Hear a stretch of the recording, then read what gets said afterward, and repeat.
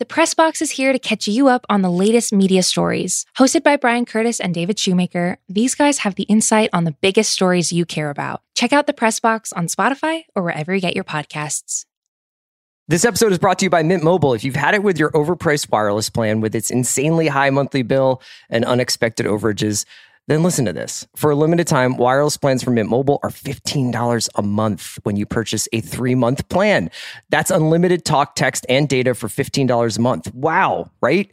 To get this new customer offer, just go to mintmobile.com/watch. That's mintmobile.com/watch. $45 upfront payment required, equivalent to $15 a month. New customers on first 3-month plan only. Speed slower, above 40 gigabytes on unlimited plan. Additional taxes, fees, and restrictions apply. See Mint Mobile for more details. This episode is brought to you by Cars.com. When you add your car to your garage on Cars.com, you'll unlock access to real-time insights into how much your car is worth. Plus, view its historical and projected value to decide when to sell. So when the time is right, you can secure an instant offer from a local dealership or sell it yourself on Cars.com. Start tracking your car's value with your garage on Cars.com. I need support staff to clear the room.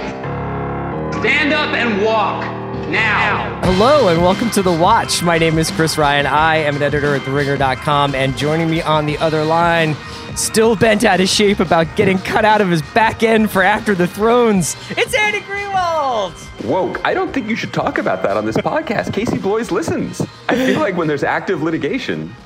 We never really figured out what happened to the tapes there and like whether or not we're making our jump to HBO Max or not. It's Chris and Andy in the morning here on the East Coast. Welcome to Monday, United States of America and points beyond. We're here to talk about popular culture. Today on the menu, some personal check-ins and banter. A little bit of discussion about Scarlett Johansson and her contract squabs with the Walt Disney Corporation. And then just a grab bag of culture stuff, and then we'll do a little bit of White Lotus chatter at the end. First of all, Andy, another location for you. Andy and I have been crisscrossing the East Coast for the most of the summer and like keep missing each other by just a few cities. I would say, and I don't mean to, I know people are concerned about the new era of segregation now that we all have to get vaccinated so we don't die. But I feel bad anytime I make references to Le Bureau, our favorite television show, because I know not everyone went on that journey with us. But one of the things that I most appreciated about it is that if you are in the French Secret Service, already a big if, and let's say you're in the field and something goes awry or you need to be exfiltrated, it happens. Yeah. Regardless of what you've done or who you are, whether you are a French national or a Syrian who is defecting, you are taken to the same absolutely beautiful and immaculate country house. That's right. Right? Where you can just cook pasta and read novels and just be a part of the French countryside. And I respect that. As someone who has been jumping from safe house to safe house along the East Coast for almost 4 weeks now, I think the consistency modeled by the French in terms of their, it's not even a vacation, but in terms of their, away from town, right? They're sort of taking a breath. I feel like that is something they have a really good into. Work-life balance, and I think that also shows with their place in the pecking order of Western powers. But you get to go and you just read some shots fired against read the French. some Flaubert, and Right. just like that ability to kind of chill and have a brie, just Flaubert. Yeah, and flow and just let the Flaubert flow. You might not be like in the top 2 or 3 of the G8 conference or whatever, or the G20, but like that's okay. And Chris, speaking of East Coast check-ins, you and I are both, of course, East Coast born and bred. That's why we are just famously tough, thick-skinned, knock-around guys, if you will. I definitely, as someone who has not been back to the East Coast in summertime prior to this month for 3 years, I definitely talked a good game out in California, being like, yeah, the weather's great here, but just to feel alive, I kind of miss humidity. That's my definition of summer. You probably heard me go on this I'm going spiel. to stop you right here and I've stopped myself. Fact check you. You never complain about California weather. It is like the most alienating thing about you is you're always just like, breathe in the deep forest fire smoke. It makes you puts hair on your chest. The jasmine, the night blooming jasmine, covers the scent of forest fire and allows you to continue living there. Yeah. No, okay, I don't complain about California weather. It is far superior. But I mean, in terms of like, oh, this is how I remember summer. Yes, or that how you I would like define to the have passage of time.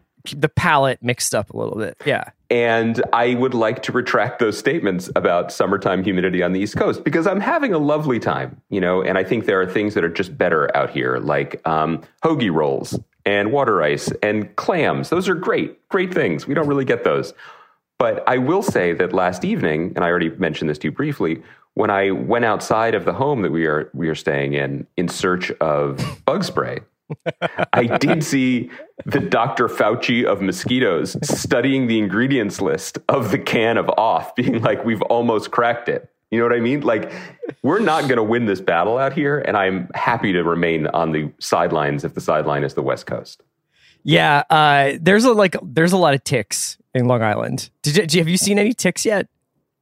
I saw some ticks waving a Trump flag at the marina the other day, and I was like, this is a bad team up. This is worrisome. Yeah, I was in Long Island too, and I found it to be like a little buggy.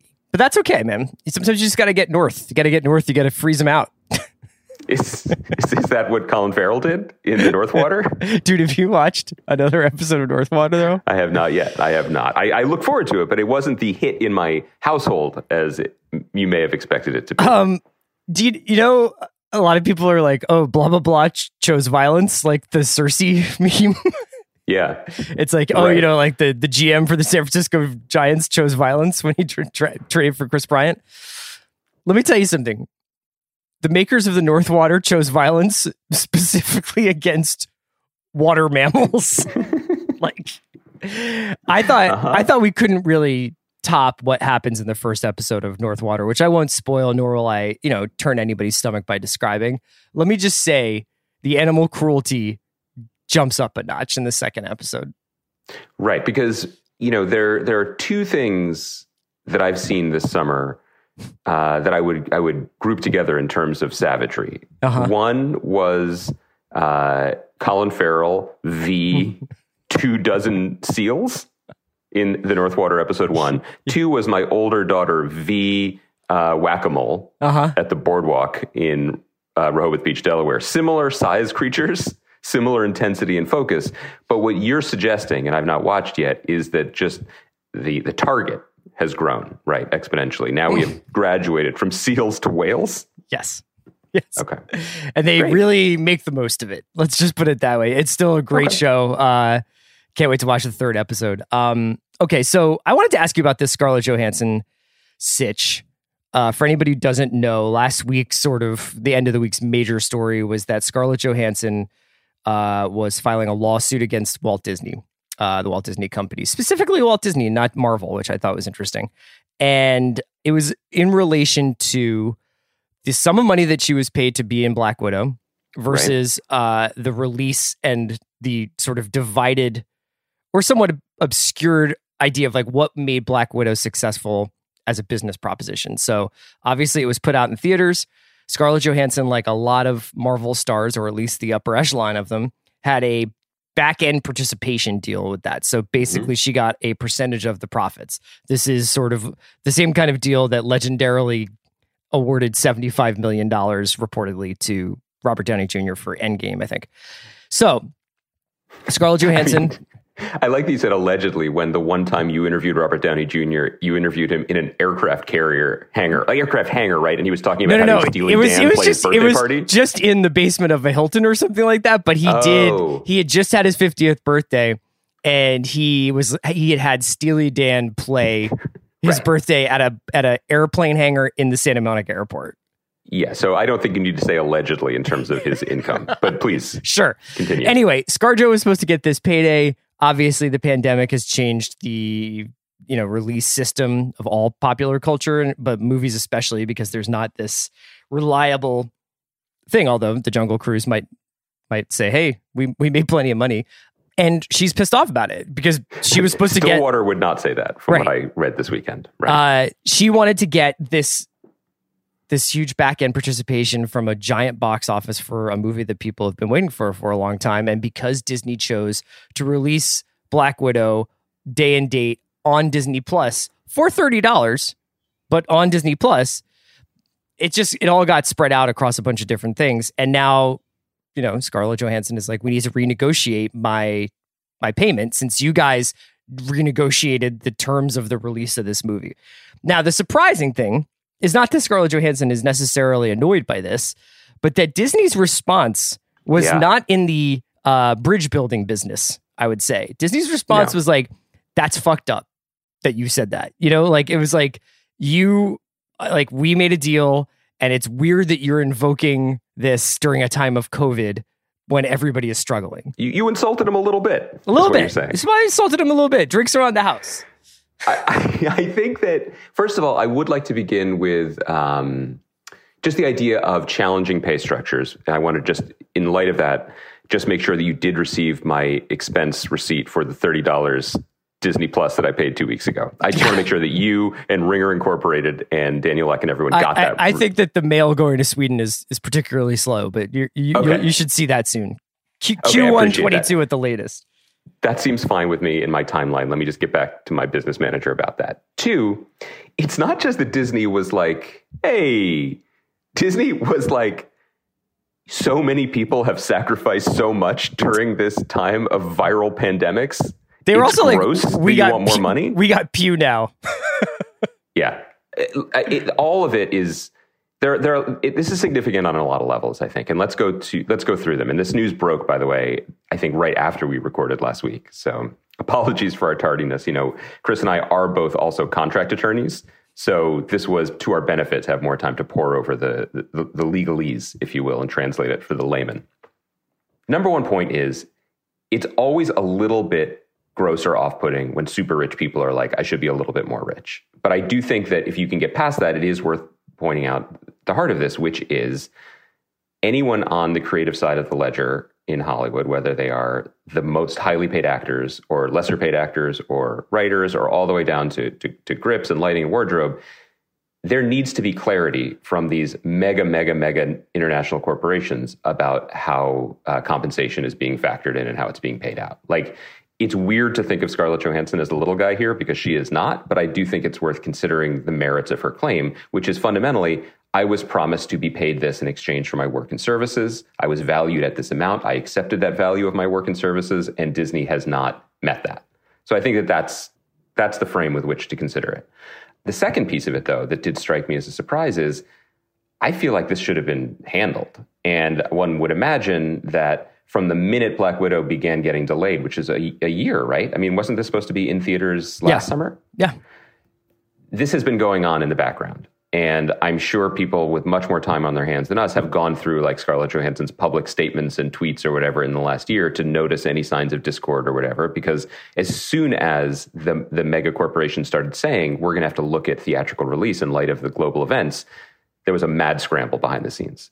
And some of those mad scrambles went public with Warner Media, a.k.a. the leakiest sieve in Hollywood, when all their movies shifted to day and date on HBO Max, right? And we heard about filmmakers being insulted and crushed and whatever, but we also saw every agent in town making the emoji money eyes face because they were like, now we can redo all these deals. Mm-hmm. And we have them at our mercy because the corporations have said this is what they're doing. And so now they have to make it right. So we don't try to sink these things the way a lawsuit might potentially sink them or at least damage their public relations.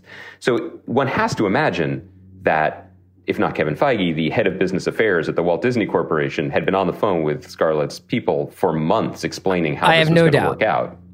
But right.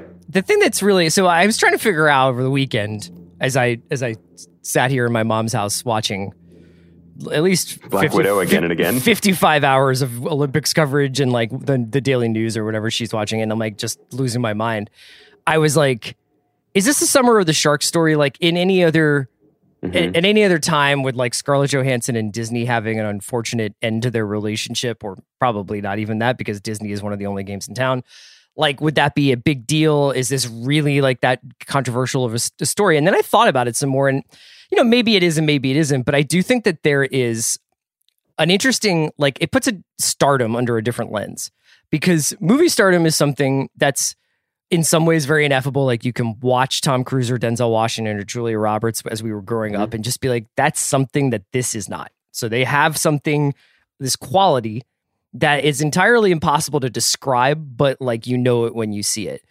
Then there is the nuts and bolts of when this person's name is above the movie title, the movie does well. And that gets into like The Rock. Like, you just put him in a movie and the movie tends to do pretty well. If they are going to be doing these things where they're releasing movies on these streaming services day of date, all of these streaming services are swimming in debt. There is no, this movie made $20 million or $80 million or $105 million over the long weekend.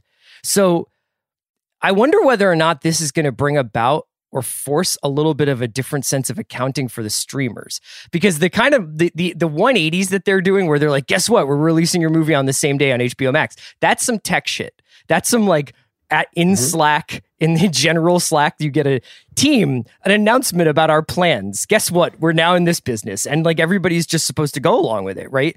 But with the movie business, where everything is supposed to be relationships and it's obviously driven by stars, it's pretty amazing to see them go up to Denzel Washington and be like, you know what? Little Things is going to be on HBO Max. This movie that you made, you know what I mean? And he was not apparently happy about that. And Scarlett Johansson, I don't think, is happy about finally getting the chance to top line one of these movies and having it be like, oh, it made 32 million. So maybe we found out that nobody really cared about Black Widow anyway. You know what I mean? And Disney can be happy about their streaming numbers, but Scarlett Johansson's not seeing any of those $30 streaming tickets. She's also not seeing the positive spin on the larger narrative she's spinning, which is her career. And I think that you really got it right when you're talking about it being a relationship business still, and perception mattering and egos mattering. And that divide is not something that can be fed into the algorithm. And that has, in smaller skirmishes, that has come up in the past when Netflix was negotiating deals or Amazon was negotiating deals, or when Amazon first came to Hollywood. That was the whole thing, that this company, this tech company, doesn't know how to build these relationships or get stars because they're treating everything like binary code, and it's not that. And what does that mean to the consumer? I'm not sure. But it is worth noting that while many film stars have taken very lucrative TV roles in recent years and won awards for them, and you know that ceiling or divide that used to exist between the mediums really doesn't exist anymore. There is still, even now, this rarefied air of superstar who is acting in some ways, maybe because they can afford to, like it's still the 90s, where I will do an espresso commercial in Japan where you're not going to see it pre-YouTube, but I am a film star. And Denzel Washington has not done a TV show since St. Elsewhere, and he's not going to. Right. You know what I mean? Like, that's not his bag. And I think it's worth noting, too, with someone like, not just Scarlett Johansson, because in the wake of her lawsuit, there was some reporting that Emma Stone was considering her options. For Cruella. Cruella. Krasinski and Blunt, I think, had already done some work on their Quiet Place 2 deal, because Paramount announced that they were going to put that up like 40 days. After 40 days, it was going to go from the theaters to Paramount Plus, which admittedly is where I watched A Quiet Place 2. But they were like, that wasn't part of the deal. And also, Quiet Place 2 was the movie that basically was the first film that was like supposed to be the blockbuster of 2020's early blockbuster of 2020. And they decided to wait a whole year rather than put it out on streaming. And I think I'm really glad you brought that up, because I think what I wanted to say about Emma Stone was, you know, she's done TV, right? She did Maniac for Patrick Somerville and Cary Fukunaga, and she chose to do a challenging, interesting part on TV. That was not a big deal to her. She didn't feel like it was a lesser project. But with Cruella, she was like, okay, I'll do this big flashy thing, but the reasons that I'm doing it might not be the same reasons why Disney's making it. The reasons she's doing it are probably career advice. Someone was just like, this is good for you to stay in the front lines of, you know, young people and TikTokers or whoever's watching that movie. She probably also had a great deal of fun being in London. Craig Gillespie's a good director, blah, blah, blah. But also money. It's cool. Yeah. You know, private school tuition is expensive. She's got a kid now. Fine. Make the money. So if you're doing it and it becomes a TV show anyway, that's got to rankle a little bit. That's just not the plan. Maybe it doesn't. Maybe it doesn't. But they're still playing whack-a-mole with like, what is... If this many people, did they watch the movie? Did they? Now, the Black Widow thing is different because people actually have to pay to watch it. But if you're in a movie in Denzel Washington, you're on Little Things, and someone starts that movie, and I will admit, I liked parts of Little Things, but if you watch Little Things, there are some exit ramps from that movie where you're like, this actually is bad. But I will stick around and wait for Jared Leto, but this movie is not good. And Denzel Washington movies don't have two people usually like walking out of the theater, but it's a much different experience when people are like, I watched 10 minutes of that on HBO Max. Well, to be fair, it is interesting, and I do this all the time too, and I think we do it constantly on the podcast. We pay for HBO, one way or another, whether it's through our cable bill or HBO Max subscription, but it is different than purchasing a ticket specifically for one thing. Absolutely. I did want to mention briefly the Krasinski piece too. This is not based on deep knowledge of having cast him in our sketch comedy group 20 years ago. It is purely just public perception. It's not just that was a big movie for John and his wife to come out last year and good for their careers, and they were going to make a lot of money off of it. He wants to be a filmmaker. He is a filmmaker, right? And all of the positioning of Quiet Place 1 and a film by John Krasinski, Quiet Place 2, a John Krasinski film or whatever it said at the beginning, he's now the credited writer for it as well. Like, this is all part of the larger career building that he's doing. Respect to him for doing it. And I think this worked out because that was a huge hit. Even, it sort of dodged the variants when it came out. Sure. But, those are all carefully laid bricks in service of a larger career. And that isn't always figured into it. Last thing, back to Black Widow, Scarlett Johansson. It does feel, I think it's significant that the character does seem done. Mm-hmm. We talked about when we saw the movie, like you could always do more. You could fill it in, like do Bond backstory stuff. Nothing is ever really over. Well, they're entering into a phase of this Marvel storytelling where like nothing matters because you could just be like, this is the person from a different. It's true, like different reality. Yeah, but there was a certain the whole thing felt final, not just the character's death in Endgame, but okay, we're going to do this movie because we felt like we should for a while and we have a good idea for it, but also we're going to low key use it to set up other stuff. And a different character. And, to your point at the very beginning of this Pugh stole the movie, right? I mean, Scarlett did the movie star thing and held it down like the steady base throughout, and she was the hero. But I don't think it's just us that left the experience of watching that movie talking about Florence Pugh and David Harbour's accent and whatever, right? You think Scarlett Johansson did too? She was like, damn, Pugh really killed that. She's like, Harbour looks delightful in Lycra. Yeah, it does feel. It feels interesting. I think that it's the sort of lawsuit that you feel comfortable filing when you're okay walking away from this, not just this income, but just this whole operation. I think that we get to certain points with Marvel and Disney, and we just look at it as this juggernaut that's never had hiccups, that's never had false starts, that's never made mistakes. Because even when they make things that don't maybe achieve the highest highs aesthetically or in terms of storytelling, they're generally very successful. But I thought it was interesting that attached to all this reporting about ScarJo, there were some unconfirmed rumors that Kevin Feige was pretty upset with the way that this was handled on the Disney end, which is, one of the first rumblings you hear about, like, Trouble in Paradise there. But read Sean Howe's book, you know what I mean? Like, go back through the history of Marvel hasn't always had it all together.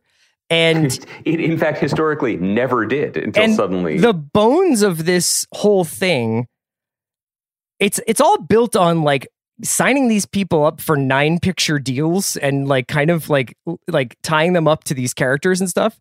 And then those people being like, at certain points being like, I've been fucking doing this for a really long time. Like, I feel like I should get dapped up at the end here. You should top me off, Absolutely. And Feige's ability to be kind of flexible. Yeah. And operate outside of how Marvel has operated for years and operate a little bit independently of Disney. I mean, obviously Disney signs the checks and empowers him, but the goodwill that he brought into it and the success he brought into it allowed that to be possible. And time again, they have done things that I think in a prior iteration or understanding of Hollywood would have been deemed impossible. Sure. Getting, just beginning from like getting major movie stars to just appear for 5 minutes in other movies to making them TV stars or, everything that they did, moving to Atlanta for a while, like all of it is a sign that anything actually is possible as long as you're making, things with a potential income of over $1 billion. But yeah, this does feel a little bit old Hollywood in a way that is worth watching. Before we get to White Lotus, I wanted to talk to you about the House of Gucci trailer. So people may know this. I appear on The Big Picture with some regularity, and it's an experience that I always cherish. I love The Big Picture podcast. I often listen to it when I am not on, which is wow, coming from you. That's the highest praise imaginable. We do these movie auctions where we kind of draft, we bid for films that are yet to come out based on our anticipation of them. And in the very first one for 2021, I blew quite a lot of my stash on House of Gucci. I had a feeling about this movie. Okay. I was right. I haven't seen the movie, but if we just, based on this trailer, this is what I've been waiting for. Like when I saw this trailer, I realized like how long it's been since there's just been a cool non-superhero movie theater movie that everybody wants to see. Now, I don't know if everybody wants to see House of Gucci. I don't really care. But just like the absolute heat coming off this one. Finger on the pulse, Ryan, here. Who could say? I want to see it. Do you want to see it? I have concerns, Chris. Do you? I have concerns. So everybody seems to have a Russian accent. Yeah, I mean, okay. A couple thoughts here.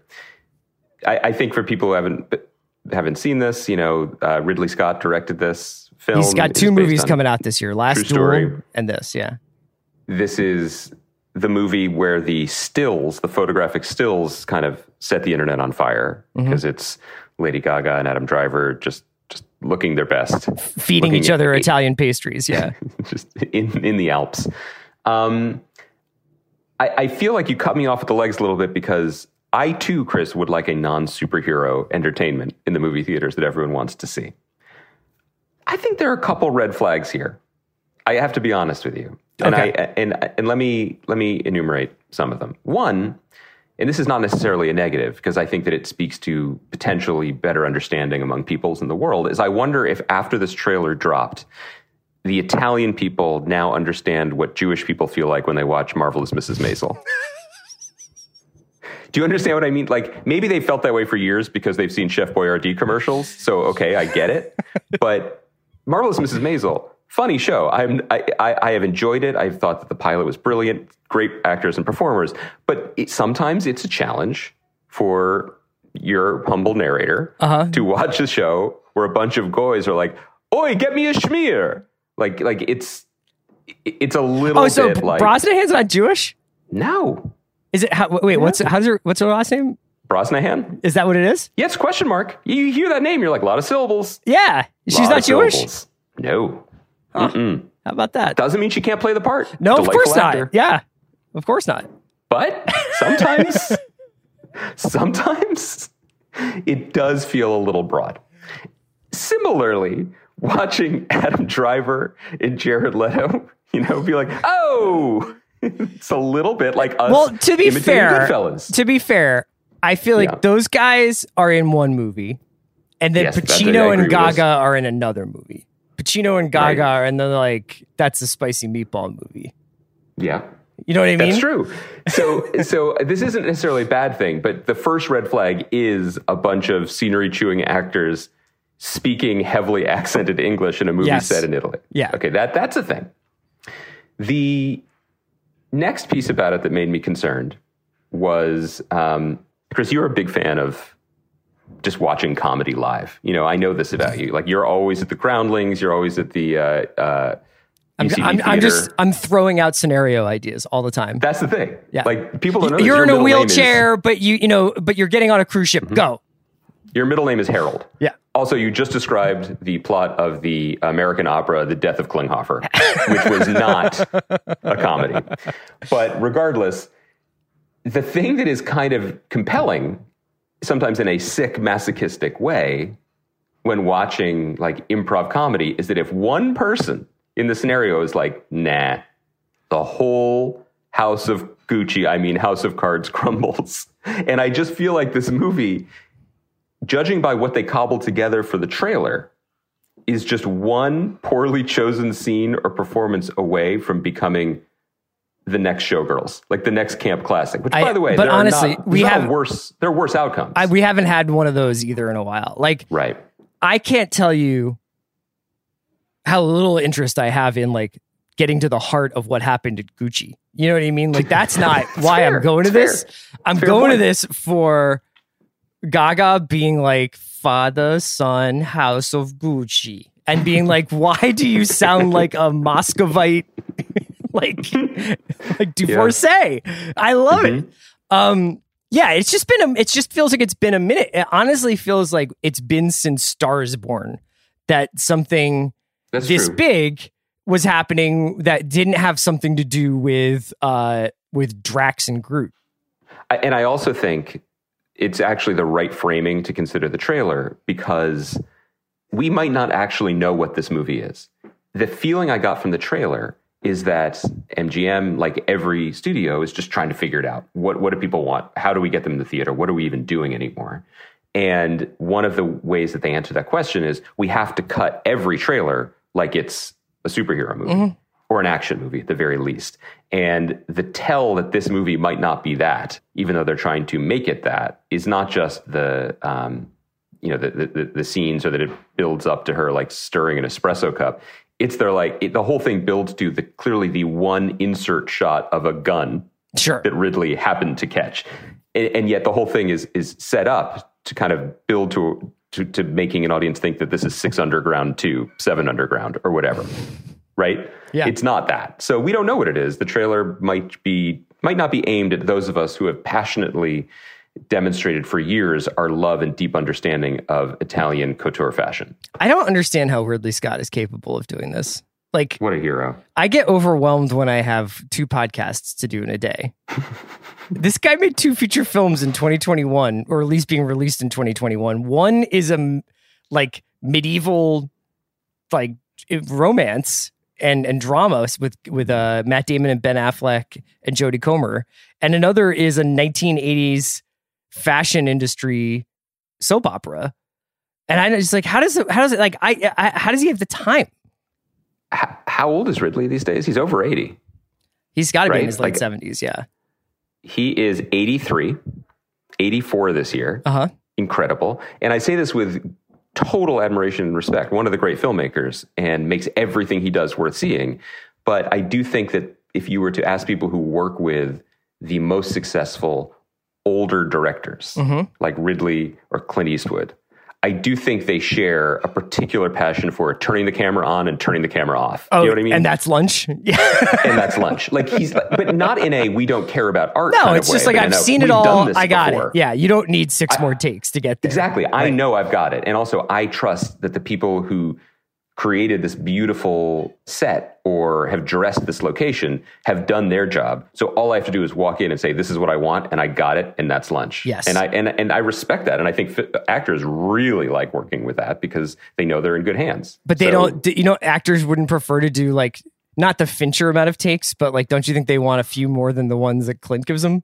Yes, I think often all actors are different, and I remember when I talked to, we both actually, I hadn't broached it with her, but when we had Kim Dickens on the podcast the first time, the first thing you wanted to talk to her about was working with Fincher. And because you hear these horror stories that some actors just break under his demand of like take after take after take. And she was like, I'm one of the people who loves it. I want to keep going. I want to keep finding it. And there are other actors who are like, I got it. I also like lunch. But I also think above anything else, what actors want is someone secure and trustworthy driving the bus. Yeah. Because they are just throwing themselves at the mercy of, again, not many people have sympathy for that, but it's a big deal to be that vulnerable and show up on set in Milan or whatever and wear those clothes and be like, wait, what am I doing? And they want someone who has successfully driven the bus or landed the plane before, and they want confidence. And if the confidence is demonstrated by saying, trust me, I've got it, or if the confidence is saying, we're not leaving here until we agree that we got it, as long as the person is evincing confidence or security, then it's a go. Do you feel that way under my direction on this podcast? Most days. Yeah. Most days. I think that longtime listeners can tell when I get the wandering eye. You know what I mean? Before we talk about White Lotus, do you want to talk a little bit about this Joseph Adalian piece about the Olympics and Peacock? Well, I just thought it was pretty interesting because... So there was a piece on Vulture. You can find it. We can put it in the thread for the show about whether or not what had happened so far in the Olympics, were a little bit more than halfway through the Olympics at this point, was the worst case scenario for NBC Universal and their situation with Peacock, with their various streaming services that are showing it, with all the channels that are showing it, and then the mothership, primetime, Mike Tirico standing in front of the flames and being like, "Here we go, Simone Biles." Except no Simone Biles. Well, that's the thing. Yeah. Yeah, and I think that, as usual, I think Joe does a very good job of sort of making plain what's going on behind the sort of smokescreen of numbers. And well, this the reason why I wanted to talk about it is because I feel like it kind of ties into the Scarlett Johansson story in a weird way, because it's another thing where people might look at the Olympic ratings, and Joseph makes a very good point, which is that the Olympics are still doing better than everything else. They're just not doing as well as previous Olympics. But when you get into like, but it's driving Peacock subs, well, then you're like, what does that mean? And what does that mean for the IOC or for the, like, do people care about that? I think the other thing that it does very plainly that I appreciated is really spell out how drastically different the television ratings world is in 2021 versus the last time there was an Olympics. And we rarely get into the weeds of like Nielsen ratings for overnights on broadcast shows. So this came as a shock even to me. But 5 years ago, 2016, the Rio Olympics, big primetime shows, hit shows. And maybe one of the reasons I'm not aware of this is because it's already been 6 years almost since I stopped being a regular TV critic. But 5 years ago, hit shows in the demo, which is such a weird term, but that's what people look at. It's not the overall number of viewers that advertisers care about. It's the number of viewers that are in that key 18 to 49-year-old advertising demo, that the people that they want to reach. So key shows 5 years ago were still getting 3s and 4s in that. Now a hit show is getting a 0.6, a 0.9, a 1. I mean, it's a completely different era, and it happened really quickly. And so his overall point is that NBC Universal may have overpaid in one sense for this huge multi-billion-dollar bet on holding the Olympics for the next 11 years. But their evening packages with, I love how you describe it, Mike Tirico standing in front of the flames. The last thing you see before you slip under. The Olympic torch, I messed that up, yeah. Is 4 times higher, their ratings, than other things that are on broadcast TV right now this summer. So they would take that, even if the numbers are lower than, as he suggests, or at least surmises, even lower than what they had promised major advertisers, which might lead to them losing money in the future. We won't know this, of course, but something called make goods, which is basically being like, sorry, Toyota, your ad didn't reach a number of people. So now you can have some Sunday Night Football. For Super Bowl if they have it or whatever. Which costs them down the line. You've been to Tokyo, right? I've been to Tokyo. Is there, what's the famous, I've never been. What's the famous like street market in Tokyo? Is there one? Well, one of the best places, it's not a market, but one of the best places to visit in the Shinjuku region is and I won't say it in the original Japanese, but it is referred to as Piss Alley, where there's so many bars and little like yakitori joints, and people get really drunk there. I imagine that's not what you're saying. Well, because maybe you're speaking of like the Tsukiji fish market, but yeah, I think so, because I think it is, because Tirico did a walk and talk from a fish market yesterday morning, I guess, for him, or this morning for him. And he was walking, and it was just immaculate. Like, I was trying to imagine the Philadelphia Italian market, like what it would look like under similar circumstances. And Tirico's just walking, and then like he's like, "Oh, and you could just get sushi that's just a few hours from the ocean in this place." And there's a guy in the background, and it's like one of the only 2 people like in the shot because they're having like a lot of COVID, so like it's pretty locked down there. And there's a dude with just his hands.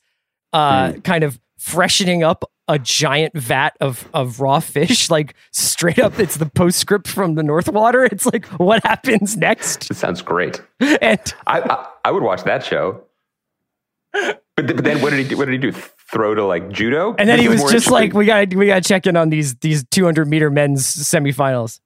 I'll say that one of the things that might be, I don't think it's, hopefully it's not frustrating for our audience, but as everything we talk about in entertainment now falls under the rubric of the long-term shareholder-pleasing machinations of multinational corporations, it doesn't make our job harder, but it does make it more repetitive, in which everything is pushed forward, right? And there are no failures can be admitted, because if you admit failure for a shareholder, then shareholder confidence tanks and your company tanks.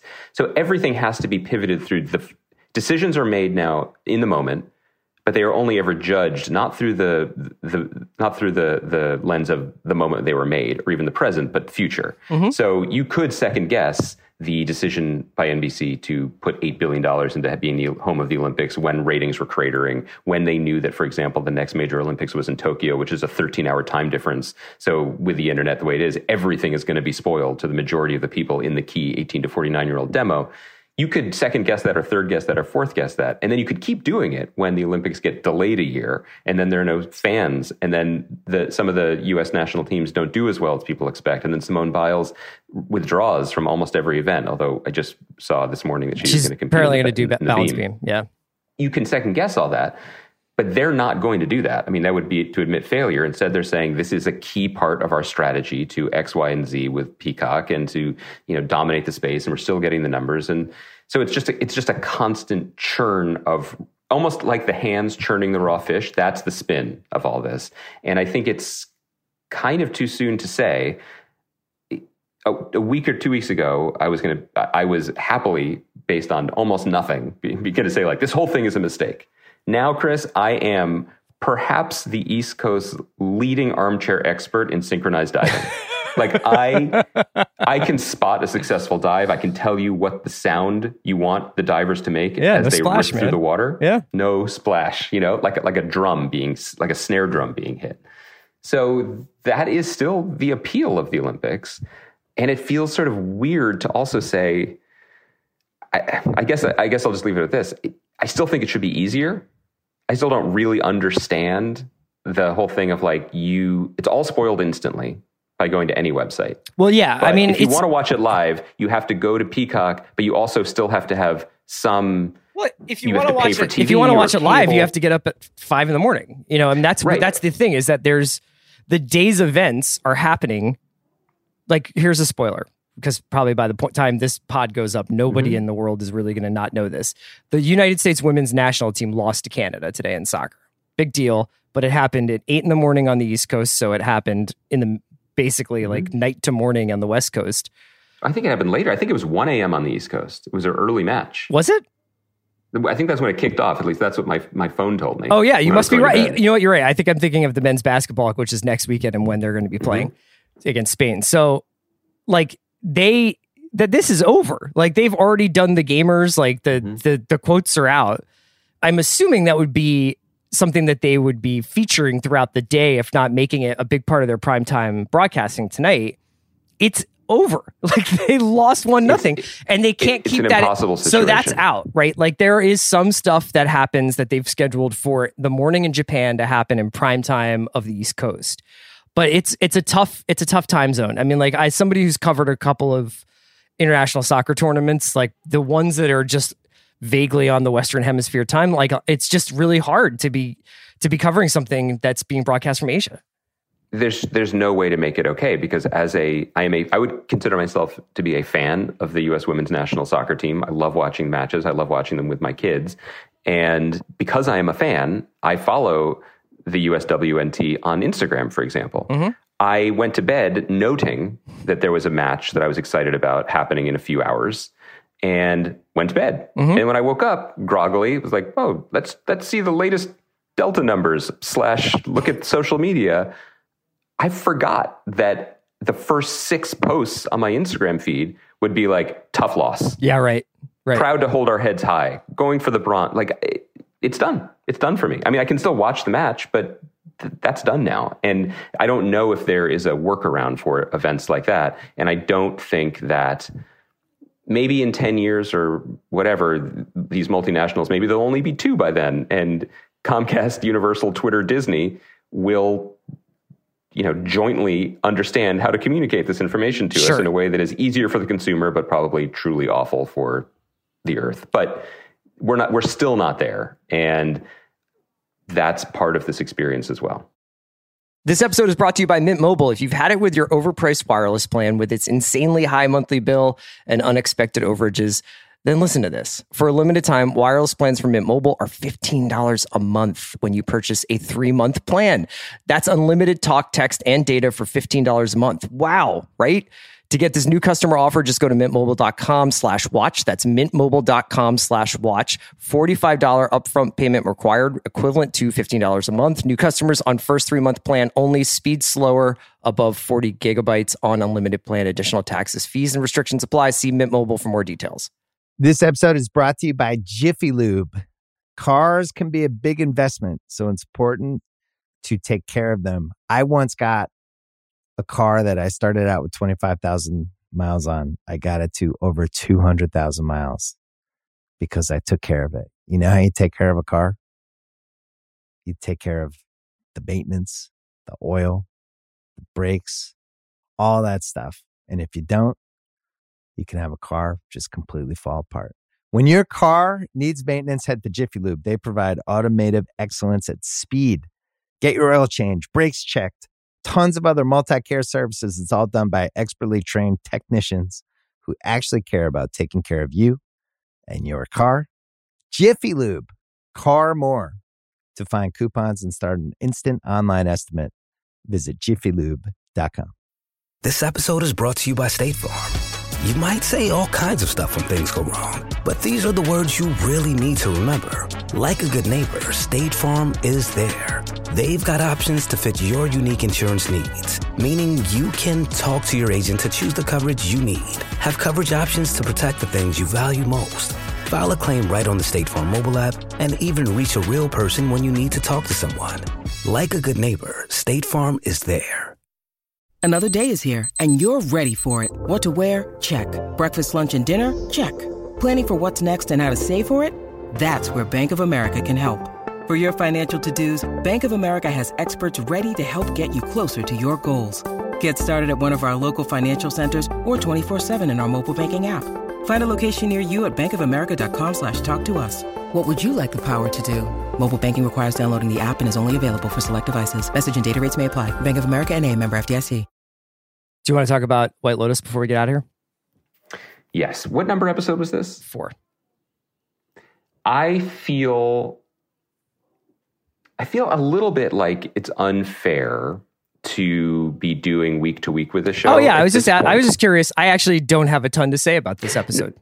Not that, I didn't mean we shouldn't do it because I don't have a ton to say either. It's just that the show is the show. The things that I have spent some moments in the last few weeks celebrating are definitely also slightly bringing down my week-to-week enjoyment of it. One of the biggest being the show is about these characters who behave in this way and they sort of spiral down. Mm-hmm. There is no surprise yet. And I think we've talked about this the other week. Surprise is an overrated element, I think, of drama and certainly of TV storytelling. I really appreciate the opportunity to really dig into these roads or whatever, divots that these characters are driving, that Mike White is driving them, and then just stick with it and stick with it. And that's sort of his filmmaking style as a whole, right? Like put something uncomfortable on the table and then make 5 characters look at the uncomfortable thing or talk about it for almost too long before we cut away to Hawaiian fire dancing and then cut back again. Even the way the act outs are framed, as I'm realizing, feel out of step with the way this story wants to be told. What are the act outs? What are act outs? So, for example, last week's episode ended with Olivia, Sydney Sweeney's character, seeing Paula in flagrante delicto with Kai and sort of reacting to that and walking away. This week's episode ended with Shane being like, "Oh, I'm going to destroy Armand." Mm-hmm. Those are appropriate places to cut to commercial or to break up the story. But in a week-to-week era, if you think about the way Mare of Easttown ended, very different shows. Sure. But that seemed at this point, it's actually, maybe we're all PhDs in this now, but those weeks ended with, oh my God, wait, we thought we were going west, but we're going east. White Lotus isn't that show. But I am actually kind of noticing myself chafing against well, that's going to be a big issue. It's not going to be the biggest issue. The show isn't paced for that. Sure. And I'm actually realizing as I'm talking to you, I can't believe this. But I may finally be moving to the other side of the ledger, which is to say, a show like this maybe should have just been put up. I love the week to week. Sure. And I enjoy having it every Sunday, I actually don't know if I could sit through 2 episodes of White Lotus at once. It's a lot for me, even though I'm enjoying it. That's kind of it's weird that is like always the go-to way of thinking about mass releases, because I think that when you get a binge release, especially of a genre show, so like a mystery or a superhero show, were you to get all of the episodes of The Boys, which they don't do, but you know what I mean? Like if you have them all, you almost are like, it's a race to the clock, Olympic style, to get to the end of this so that I can experience whatever twists are going to happen in this show before it gets spoiled on Twitter in the morning and I don't watch Mandalorian for 15 minutes and everybody tells me what happened.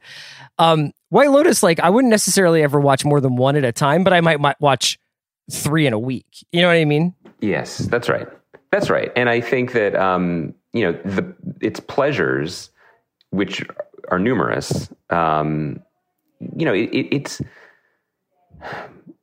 it's weird. It's weird to say this. I think that this is actually, and we can, there are a couple things I'd like to talk about specifically in the show, because I realize we're slipping into a kind of meta, how we talk about TV on a podcast conversation about it. But I am noticing that like the pleasures of the show, which are numerous, don't stand out enough to be like, okay, here's an inflection point. Like Jennifer Coolidge's character thinking that the dude she meets works for Black Lives Matter is really funny. Yeah. You know what I mean? Yeah. But that's not the episode. It's much more than that. I think the thing I wanted to say about the episode, first and foremost, is I didn't know of all the things this show could be. And it's many things. You know, it's an incisive dissection of how certain segments of society talk about society now. It's beautiful showcase of Hawaii, smart for COVID, just a lot of good things going for it. I did not also understand that it was a horror show. And when Shane's mother shows up on the honeymoon, I felt the same way I felt when I read the Hereditary wiki. And I say this not particularly in any way meant to be a dig against my own mother-in-law. I mean it to be a dig against all mothers. This is to say, and them showing up on the honeymoon. Anyone's mother. Yeah. Truly horrific and nightmarish. Don't know if I slept well because of it. How did you react to that moment? And also what it says, not just about families, but where the show is going, and also Mike White's deep, deep love of a particularly type of comedic actress. Yeah, well, Molly Shannon. Obviously, Molly Shannon and Jennifer Coolidge are repeat customers with Mike White. I thought that the thing I loved about that, aside from just the hilarious cringe of it, was he's so good in the same way that we were talking about a couple weeks ago with the first episode of the second season of Ted Lasso. Like Mike White is also just a very good brick and mortar writer when it comes to TV. And very much he's very good at putting the Alexandra Daddario character in a situation where she is seeing different versions of her future self, whether it's the Connie Britton character or the Molly Shannon character. Yeah. And I think the same goes for, you know, he's writing like this sort of cross-generational comedy drama where all of these people start out maybe a little bit more idealistic, the most of which being the Sydney Sweeney character, and then kind of decay over time until they wind up being Jennifer Coolidge and crying on a boat. And, you know, I think that that's what I was most impressed by. As far as like, I'm still kind of caught up on like the Jake Lacy character's sort of like torpedoing his own honeymoon because he's obsessed with the quality of the room he got is something that I recognize. Not in myself. Let's just put it that way. I think that the other reason why I'm kind of equivocating and just kind of pausing to see how the show works out is that I think it's too soon to tell a lot of things. And I think that what Mike White is incredibly good at, and I mean this genuinely, I think most people are not good at this, most writers, and also whether they're good at it or not, I don't think they're as interested in it, which is he's just sort of laser focused on revealing how selfish everyone ultimately is. Not necessarily in a judgmental way, just that that's what the human animal does, you know, and the idea of humans as animals. I mean, that's in the episode when Steve Zahn keeps talking about how baboons behave in the wild or whatever. Every character here knows better on some level, but torpedoes themselves because of self-interest, self-regard, old behavior, model behavior, et cetera, et cetera. That is well observed, and I think sadly accurate, both in my own experience of life and just in art that comes close to it or is interested in reflecting that. what I'm curious about going forward is there anything past that? The show has no obligation to say that there is, but I'm realizing that in my own experience with things, I guess I kind of do want, this isn't exactly a fairy tale ending, but I'm interested in the dramatic storytelling I see to be shown something that I don't always see, which is the potential chance of redemption or change. But what if what if this is just purgatory? I mean, it's a perfect rejoinder. Because this is the non-genre version of, I mean, I'm basically saying, can this be a superhero story? Yeah, I know. Where a ordinary person can transform by the end. And this isn't Mare. It's funny to bring it up, but that was kind of the leap that Mare attempted to take in the end that I found very moving. And I didn't have time for people being like, that's not realistic. Well, yeah, it's a television show on HBO. Right. The Mike White Project is elevated, in a bunch of ways. I think it's sometimes it's cartoony in the humor, or cringy, or broad, or bright, and that's great because it's a TV show and he's a creative person. But I do think I'm curious to see where he goes with all these characters who have been circling the same drains they brought with them when they got on that boat. Yeah, I mean that is sort of, everybody thinks they're going to leave themselves behind when they go on vacation, but they just take a more amplified version of themselves there. That's a good point. Let's we can wrap it up there. We will be back on Thursday discussing a number of things. We'll also have a special guest on Thursday. Andy. By the way, Chris, I'm in whaling country right now, so I may just behave like Drax for the next couple days and see how it gets me. In Long Island, it might go over great. I feel like, judging by some of the people I've seen, it would. I got to be honest with you. Have a great rest of your week. We'll see you guys on Thursday. Great job, Bransky.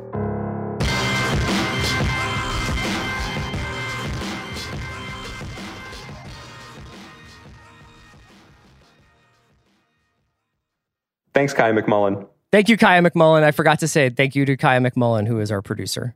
And does not support baby seal clubbing as far as we know. Absolutely not.